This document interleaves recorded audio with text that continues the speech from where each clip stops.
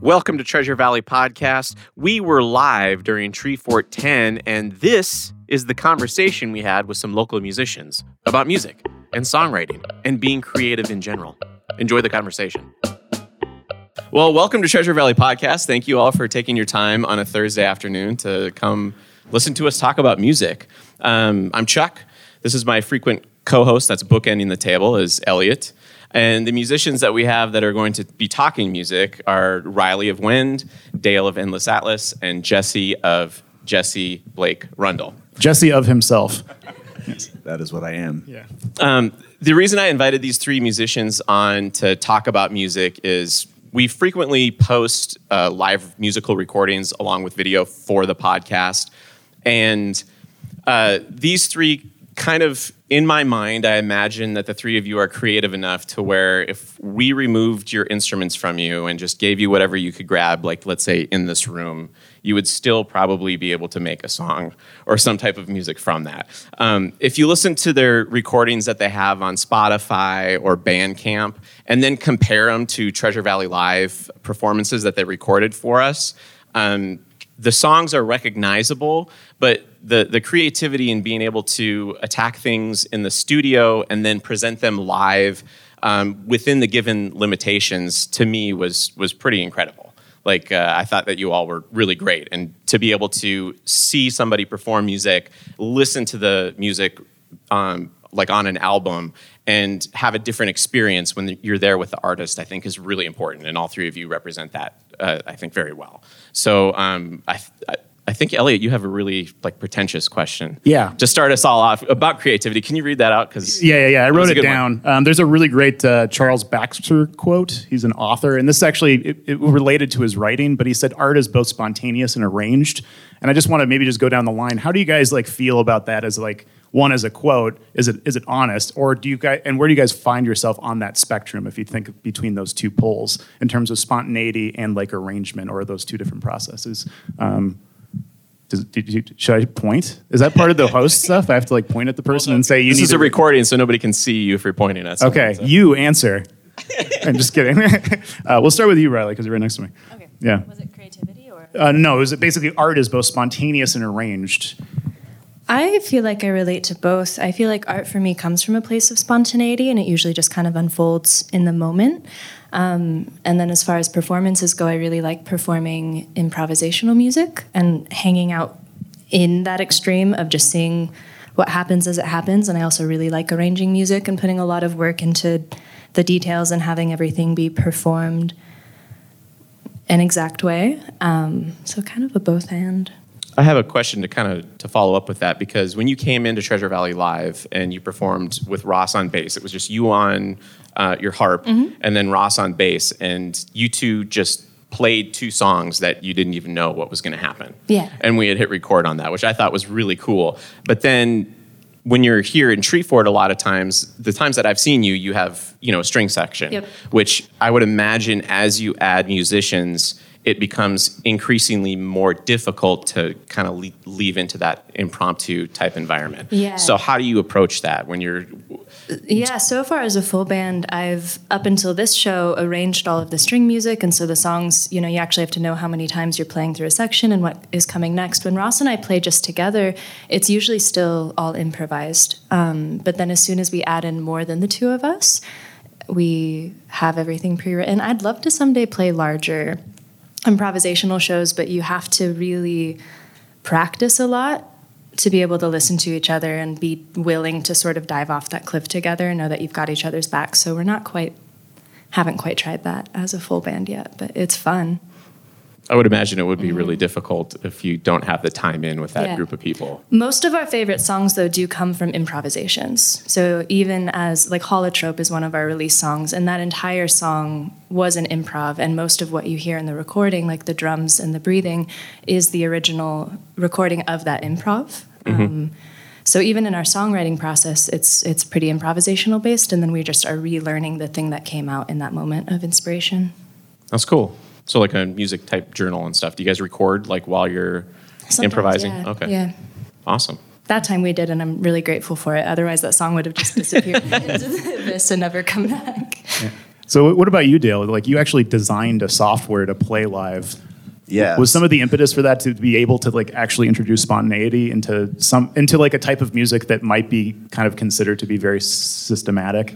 That was part of the original intent, but that has kind of fallen by the wayside a bit just due to the complexity of, because I perform solo with this software and I build up a lot of layers through looping. So originally I had a lot of manual control with like pedals and stuff where I could like stop that loop or like start it over, undo it, like just kind of do on the fly stuff like that. But I did find eventually that, because my primary format of music that I write is kind of like indie electronic pop songs, right? And I found that I was just managing too many things mentally. So I would agree with a lot of things that Riley said. Like the genesis of songs comes from kind of an improvisational place. Usually I'm just doodling around on the piano or a guitar or something and I record it, right? And then later I'll go back and I'll kind of write additional parts. But in the moment live, for like my songs at least, it tends to be more on rails at that point. And for similar reasons, although I don't have extra musicians, just to make sure everything works together and it's going to hit right, and everything's going to be harmonious when I want it to be. There does need to be some degree of the spontaneity kind of needs to go away a little bit. But that also enables me to be more in the moment performing like what I'm playing and what I'm singing. But sometimes, yeah, I've done improvisational stuff, which is much more free form and ambient, kind of like the Story For It stuff we did last year, which was really fun. So it's a mix of both. Just depends on the point in the process you're at, I guess. Okay, cool. And then what about you, Jesse? I think like writing songs is usually more spontaneous for me. Like I need to get in a really specific mood to generate stuff where I'm not really self-critical. And so that part is very spontaneous. And then the like analytical side thing gets applied. I'm like, okay, I've got this section and that section. I like have a verse idea, I think, and then I start thinking about how I want to structure the song, and that is much more arranged and analytical than like generating the song idea. And then the same thing happens in production, where like in production I'll have, I have like a song that I know I want to produce, and I know it's supposed to be like sort of angry sounding, but I'm not totally angry. So then I start just exploring sounds. Like turn on a synth, grab a few guitars, try different tones, try changing the tempo, and I like wish it was a little bit more analytical so that I could say I'll have this done in 2 hours, but it's never that way. It's like I need to explore for an hour or 3 days or 3 months before I find the thing that I'm looking for. So it takes me a long time sometimes. And the three of you are all excellent. I kind of want to springboard on that. You're all very excellent when it comes to using various synthesizer type noises and effects and that type of approach to music, which I think that you're right, Jesse. It kind of gives that added emotional context for something and gives you more tools in your toolbox as far as being able to take just maybe say one instrument and make it express itself differently. Do you all have examples of times that you've had like some like epiphanous moment when it came to like putting together a song and finding some of those cruxes, some of those whether it be a sound or whether it be a riff that allowed you to move forward to the point of completion? And before answering, can you say great job using the word epiphanous in a sentence? If I can cross that off my list now. My epiphanous moment was I had this song that was like very simple acoustic guitar song, just kind of alternating between a low D and a high D back and forth. And it was really fun to play. And I would just like sit around playing, writing it. But then I recorded it and it just sounded awful. It sounded so thin. And so I started just trying different things out, and I found this synthesizer tone that was like really beefy, fat sound with like a lot of grit in it, which is not usually something I go for. And I just like switched to using the synth to do this ba-do, ba-do sound, and it opened up the whole song. Like it changed not just the production, but it changed. Like I feel like I uncovered something that was in the writing of the song, like in the lyrics, that I didn't know was there until I found that tone, and then the whole song structure changed. And I'm still working on that song. It'll be on the next album, but the actual album recording is like an improv that I recorded that day. For like probably recorded 20 minutes of this improv with a drum machine and the synthesizer, and then took that and chopped it up into about a 4-minute song. And that's like the recording. It's just an improv chopped up. So it totally took a new shape that day. Nice.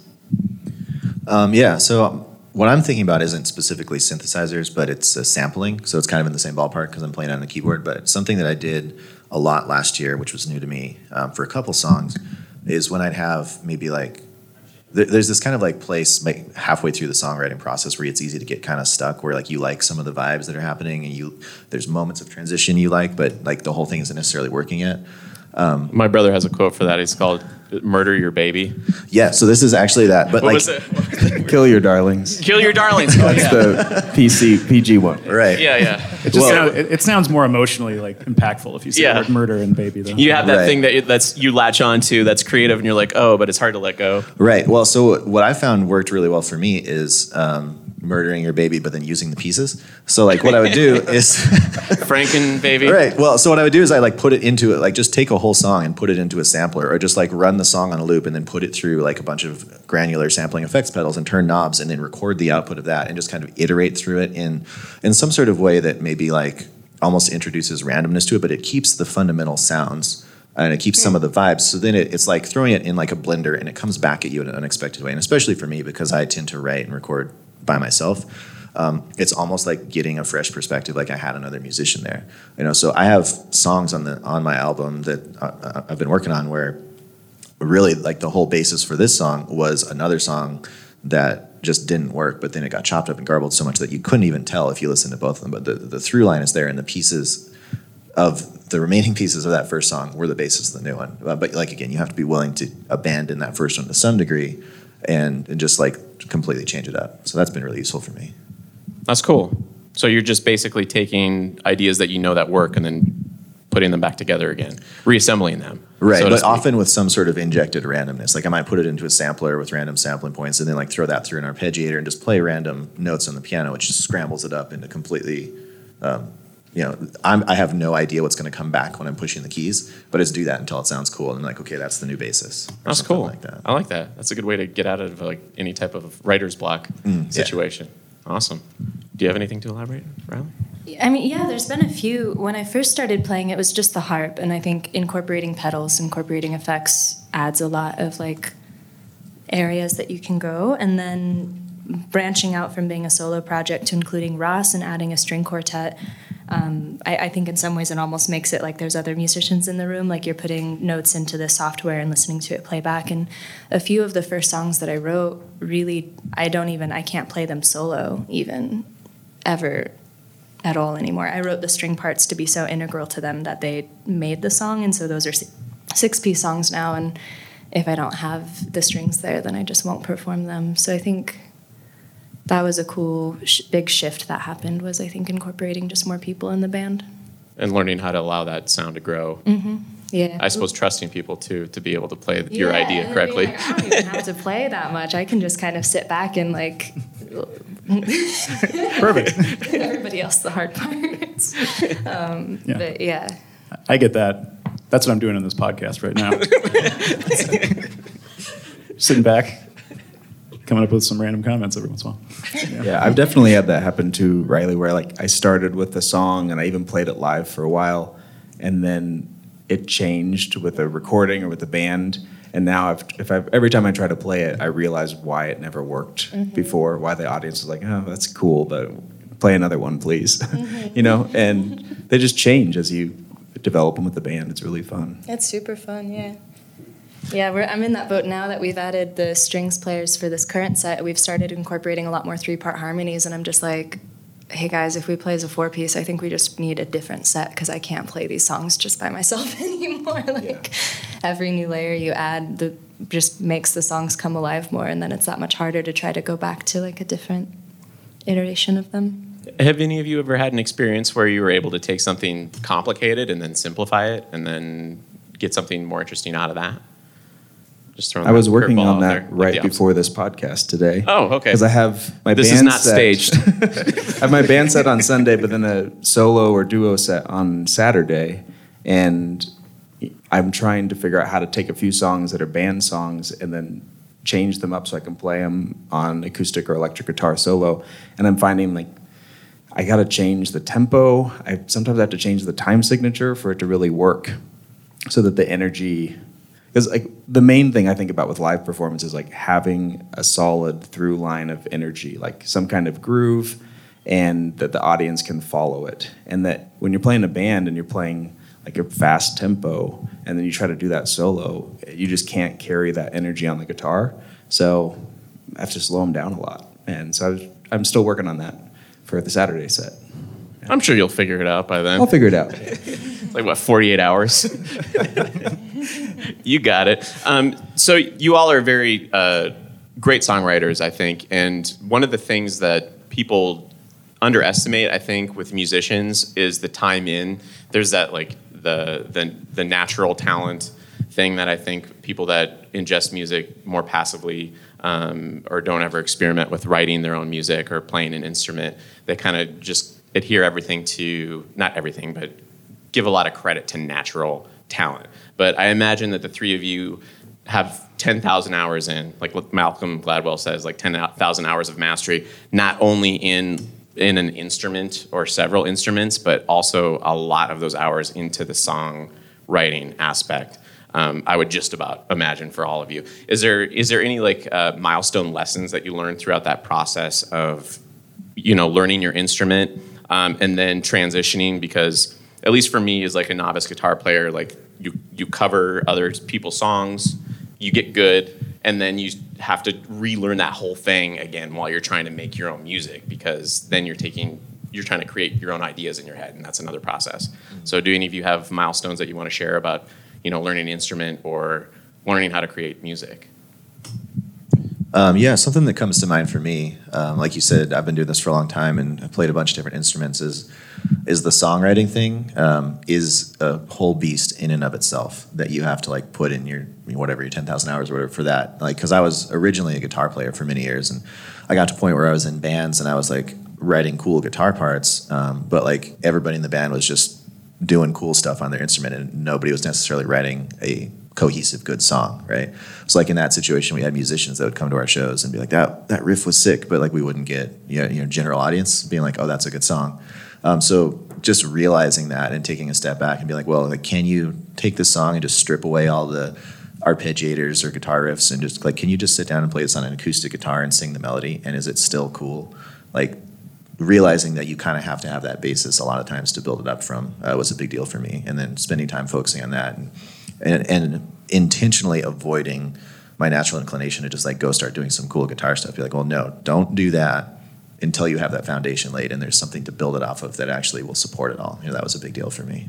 That's a good point, because I feel like, if you take a famous song that maybe has a lot of parts, but if it's a good tune, like a lot of Beatles stuff comes to mind, you can just strum an acoustic guitar and sing the melody, and it's like, oh, there it is. Yeah, exactly. Good point.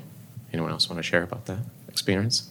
I think I had to really learn to adopt beginner's mindset on a really, really deep level. So some of the things that I do the most of now, like singing, I never thought I could be a singer. I never thought that I could write lyrics. I never thought that I could even really write music. And so transitioning from playing music in other people's bands and recognizing that I was good at mimicry for a while when I was younger, I was like, I'm good at learning other people's songs. My hands seem to be good at picking up a new skill, but I'm not good at being an artist. I could never be an artist and create. And so learning to apply the mentality of like, just because something's hard for you and you don't know how to do it doesn't mean you can't learn how to do it, to everything, even the emotional aspect of writing music, is what has allowed me to open up the door to writing lyrics and singing on stage and like composing string parts. I think it actually helped that I started my band through harp, which was a new instrument. I played my first solo show, I think 9 months after I got my first harp, so I was quite a beginner at it still. Oh, wow. And I think being a beginner at the harp helped me with the emotional process of being a beginner at exercising my creativity in a healthy way. Right on. That's impressive. Jesse, do you have anything to add on that? We're looking for like a really good aphorism, like a rule really to good live one. by. Something really pithy. One sentence. If you want to be really good at do this, rule one. I don't know if I have a good one. I think I resonate with what you both have said here. I didn't expect to be a singer. I really liked playing guitar and writing instrumental music, but in order to play music live, you have to start singing. So I started doing that, and it was weird to me that people would compliment my singing and not my guitar playing. And I was kind of offended. Do you think there might have been some confusion there too? I mean, no, not to say anything against, but like if you are focused on your guitar playing and you're executing something good, sometimes I feel like people naturally just are inclined to grab onto whatever the lyrics are being said or what's being presented vocally. Like if you're a lay person when it comes to music. No, you're probably right. Most people don't notice what you're doing on the guitar, especially if you're not moving unless your it's in the way fast. Yeah. Like if you're doing a lot of this, then people think you're good. If you're doing other things, they don't know. So I had to kind of switch. And as I've moved more towards doing band shows instead of solo shows, I've simplified guitar parts significantly so that I can focus on singing and kind of leading the band and creating the groove rather than trying to do something too complicated to even allow me to focus on singing. Nice. I dig it. So what are some times that you've kind of gone down into a cul-de-sac, like a creative cul-de-sac? Do any of you have stories of when you were trying to do something, and so often we have an image in our head, like if we go A, B, C, D, it's going to end up like in this specific realm, and then you spend a whole bunch of time and a whole bunch of effort, and it all falls apart. It's a loaded question. I know. I mean, I think probably we all do, but I don't know if I have specific examples, but so like of the number of songs that I've actually produced to completion and I play live and I have recordings of, there's at least twice as many that are like that, you know. And I think being willing to either abandon stuff or chop it up, like I was saying before, but sometimes you just have to abandon it and be like, that seemed like a good idea at a time, but be willing to start fresh if you get too stuck. Just don't get too fixated on anything. Be willing to start from scratch if you have to. So that's not murdering your babies, it's abandoning your baby. Right, yeah. Okay. I hit a cul-de-sac early on in recording where I had some songs I liked, and I decided I didn't want to become good at recording and producing, so I hired someone to do it. And he's a really talented guy. I think he's actually playing here at Treefort. And we recorded a song together, and I really loved it. I thought it was so cool. And then about 3 months later, I was like, oh, I don't like this. Not because it's bad, but because it doesn't like fit the mood that I'm aiming for, because I had no idea what I was even aiming for. I didn't know what the options were. So that led me down a path of like getting some gear and starting to learn how to record and thinking a lot about arrangement and production, and trying to own that, because I felt like it was critical for me in expressing the songs I was writing, and that I couldn't like offload that to somebody else. That makes sense. Do you have anything to add to that, Riley?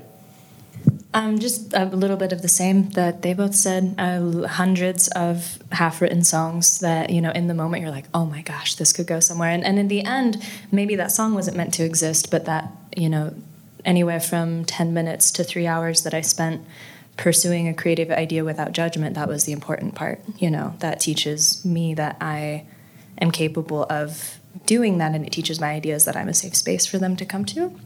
Nice. So it doesn't really matter to me that they're dead ends, because I feel like the effort was still the important part. It all adds up to that 10,000 hours of practice. And you kind of touched again, I wanted to talk to you guys about... Also, the 10,000 hours thing, I think, has been disproven for the most part. Just so you know.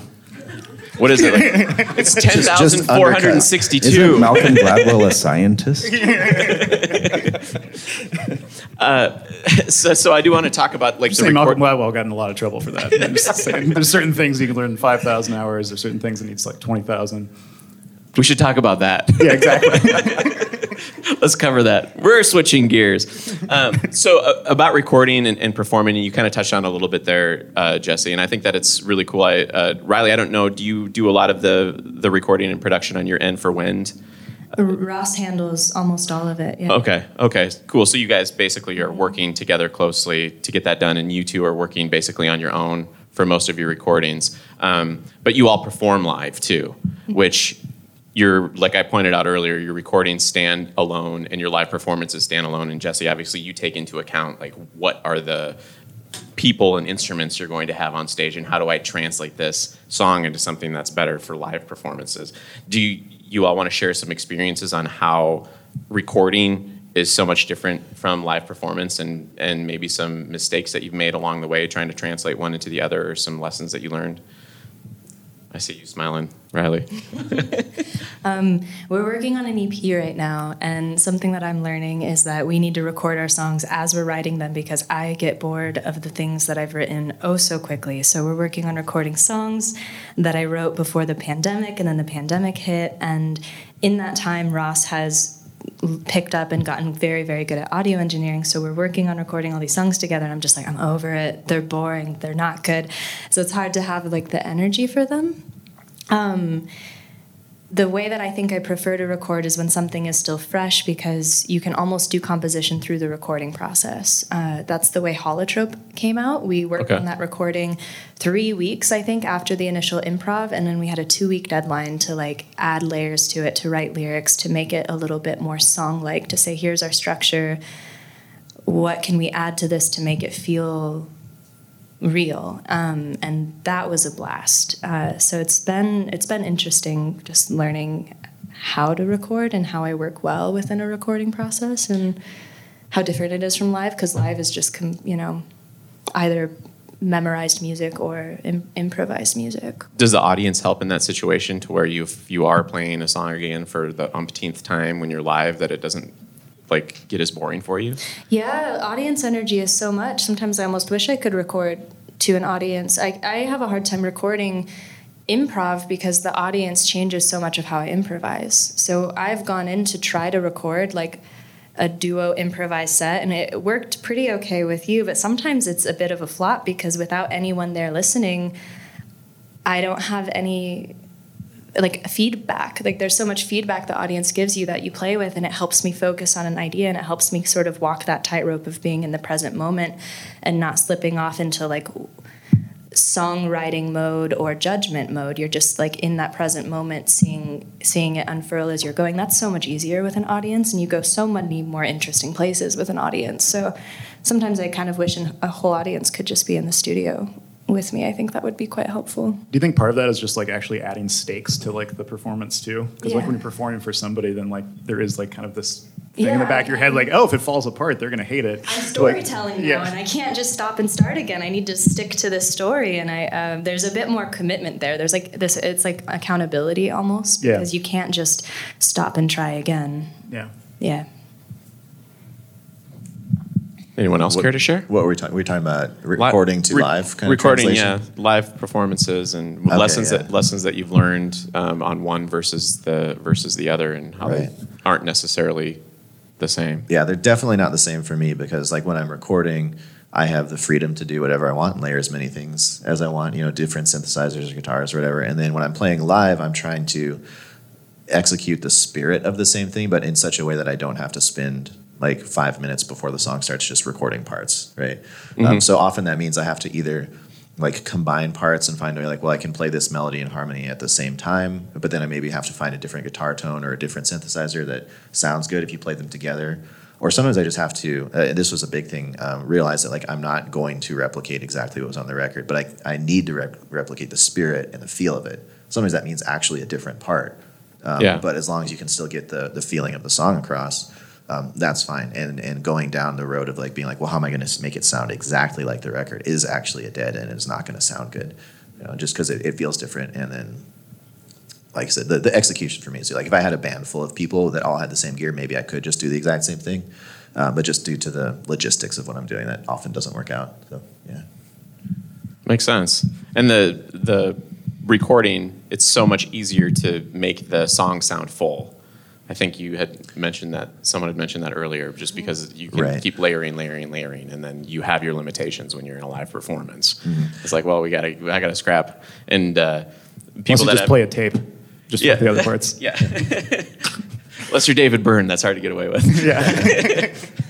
Right. But when you have I would imagine when you guys record your albums, you're probably dealing in like minimum like 20, 30-ish tracks, I would just about guess. Yeah, right around there. And so if you think about that, like replicating that with human beings. And then when I mixed your live performance, Dale, I was kind of impressed because you were hitting a lot of those instruments just on your live with your software. So Dale has a program that he loops with that he wrote himself because he's a computer programmer. And so you were able to hit some of those cues with those instruments really quickly and then trigger them again to the point you did have, I think, like 12 or 13 or yeah. And 15 tracks. That's one of the reasons I wrote the software too, is I can play tricks to get away with stuff. Because like I said, I don't want to delay. So sometimes I'll do stuff like I'll actually write a part, or if I have a long part I have to do, I might do something like play it at twice the speed so I can do it faster, and then but an octave up. But then in the software, I'll slow it down almost like you're playing the tape at half speed so that I can get it done quicker. But then I have to figure out a tone that sounds good when it goes through that process, and just a bunch of stuff like that behind the scenes makes it complicated. We were even recording, and then my brother was looking at your hands like, I wasn't hearing the music that you were playing. You're like, no, I'm actually playing the next part. Yeah. And I'm recording that. That so actually messed up my editing too, because I had all these close-up shots of you playing piano, and then there'd just be no piano you'd be hearing. Right. Yeah, and I do that because if I have a chorus that has 3 new parts that are going to come in, I can't play 3 parts at once. So if I have maybe a sparser verse before that, I'll loop a section of the verse, and then while that's still going, I'll start building up the chorus parts, but mute it so nobody can hear it. But then when the chorus hits, it's bam, it's there's a full band there. I just got it ready beforehand. So if you would have been born 40 years ago, you would have been able to march around with a drum set on you, cymbals in your knees and stuff. Yeah, there's some similarity there. You got some dexterity when it comes to multitasking with music. Yeah. That was a process to learn how to do all that for sure. Jesse, do you have anything to add on that realm? Because when you came into Treasure Valley Live, I thought one of the cool things that you did, you had just you and Nate. It was a 2-piece setup, and your songs are very full that you release online. And you brought an amp in and that you were running was it a Korg? The 808. Yeah, it was you were running that through this. It was like a cheap little guitar amp, I think, or was it cheap or? It was cheap, yeah. But it sounded really cool, and I just imagine that you had to go through a lot of different trials and errors to be like, okay, this is what we're going to do to get this sound that we need. And obviously, that's not present at all in your tune that you released online or on your album. Yeah, that was just a late night revelation one time because I was preparing this duo set with Nate, and Nate's a excellent partner, and he comes up with great parts that kind of fill in the gaps that the recordings would do, but he does them in a different way that's unique to him. But we needed some rhythm to just hold some of the structures together. So tried a bunch of drum machines and sounds and techniques and found that it basically worked. But I'm really excited. This year we have a real drummer. So I was just pushing too many buttons and thinking too much about, which pedals to hit and which samples to play at different times, and I was not as coordinated as Dale, so it was very stressful for me. So it's really nice to have a live drummer now to do that instead. Take some shoulders the burden. Yeah, and live drums, it's hard to beat live drums. It's just totally. I don't different care game. how cool your drum machine sounds or how cheap the amp is that it's running through. Right. It's hard to replace a person. Oh man, we got about 7 minutes. Oh left. dang! Okay, I wanted to do my provocative questions. Oh, okay. Go ahead. Is that cool? Yeah. Please. All right, here I go. So basically, I have it written down. I'm going to read it because I'm not feeling very articulate this afternoon. Excuse me. What are your opinions on the future of music? Will streaming eventually become more progressive in its payment methods? Is there a way to make recorded content valuable again? Or will the future more and more center on live performance in terms of generating income for musicians? And the panel goes silent. This is too hard. That's a doozy, yeah. Here's something I could phrase too, because my brother and I release independent films, and how do you keep the motivation when you're kicking stuff up and you don't necessarily get the monetary reward?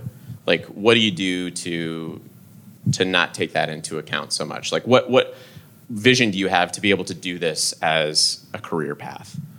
Well, I don't know. I know there's a lot of problems with streaming, and they should pay artists more. But I will say, if you've been doing this for a while and you were trying to sell CDs anywhere other than your immediate area and your shows 10 or 20 years ago, that was next to impossible. Getting a distribution deal was hard, and then you'd have to worry about physically producing all of that media and getting it out to other locations, and somehow people in other cities would have to know that it was there. So even though like the pay isn't great, really the barrier for entry is so much lower that I feel like there's also just way more opportunity at the beginner and like mid-level. And maybe it's harder to like really build it into like a full-time career.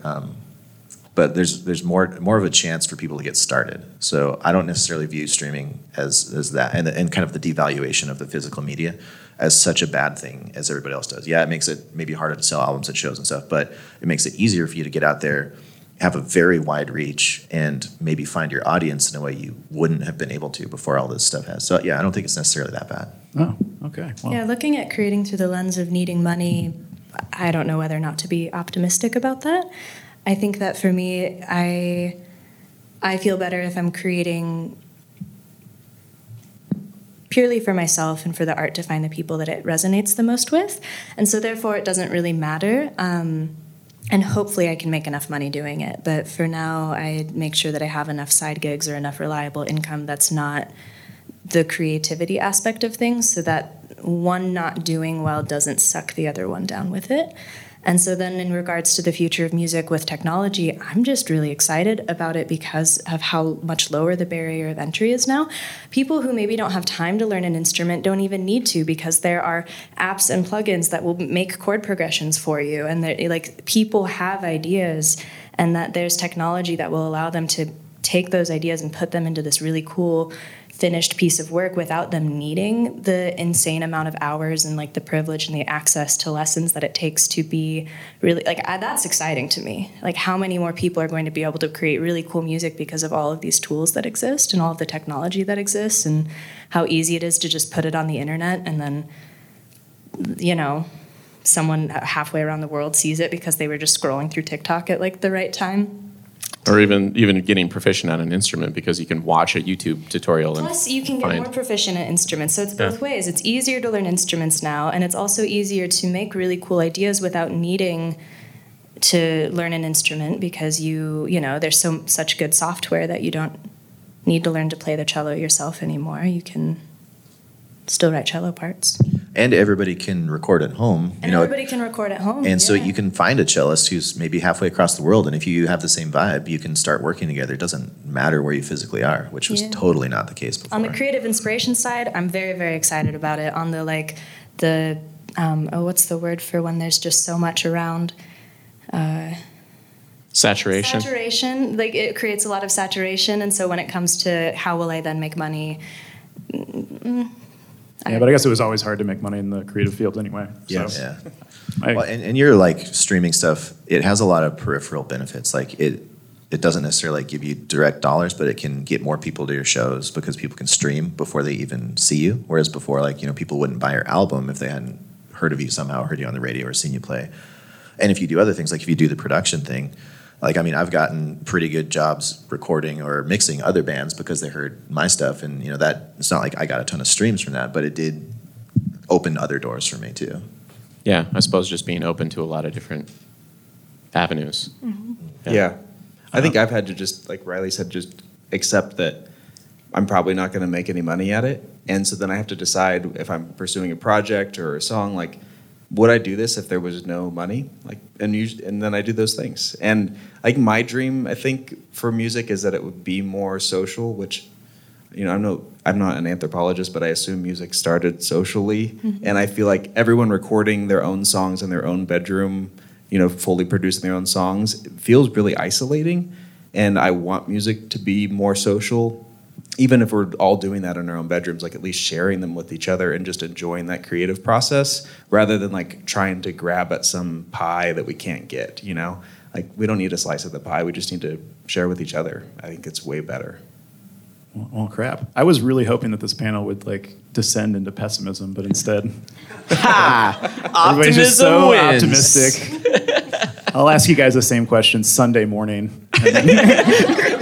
We'll all be tired of electric guitars exactly. on Sunday morning. Just be like, no, it's all going to hell. Kids these days. All right. I think we're at time, aren't we? Yeah, we're out of time. One last quick question. Band you're most excited to see, or a couple of them that you can throw out that we need to see. Yeah, when are you all playing? Now? Oh yeah, when are you playing first? We play Sunday at 6:40 at Sonic Temple Blue. Okay. Saturday at 7:30 at Space Bar. Okay. Sunday at 4:30 at Fort Builder. Cool. Any other bands that we definitely need to check out that maybe haven't gotten Method's Body. Method's Body? Oh, that is going to be good. Yeah, absolutely. So, 6:20 tonight. Sorry, what was that? It's at 6:20 tonight. Oh, okay, 6:20. All right, sweet. Another unanimous decision there. All right. Awesome. I think on that note, we should probably wrap it up. All right, sweet. Thank you so much for coming. Thanks for coming. We appreciate Happy it. Tree Fort, everybody.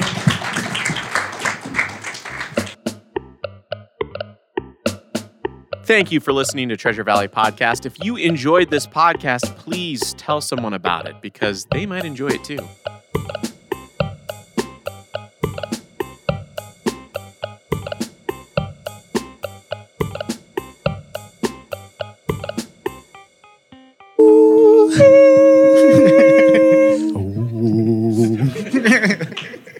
We can do the sheesh one.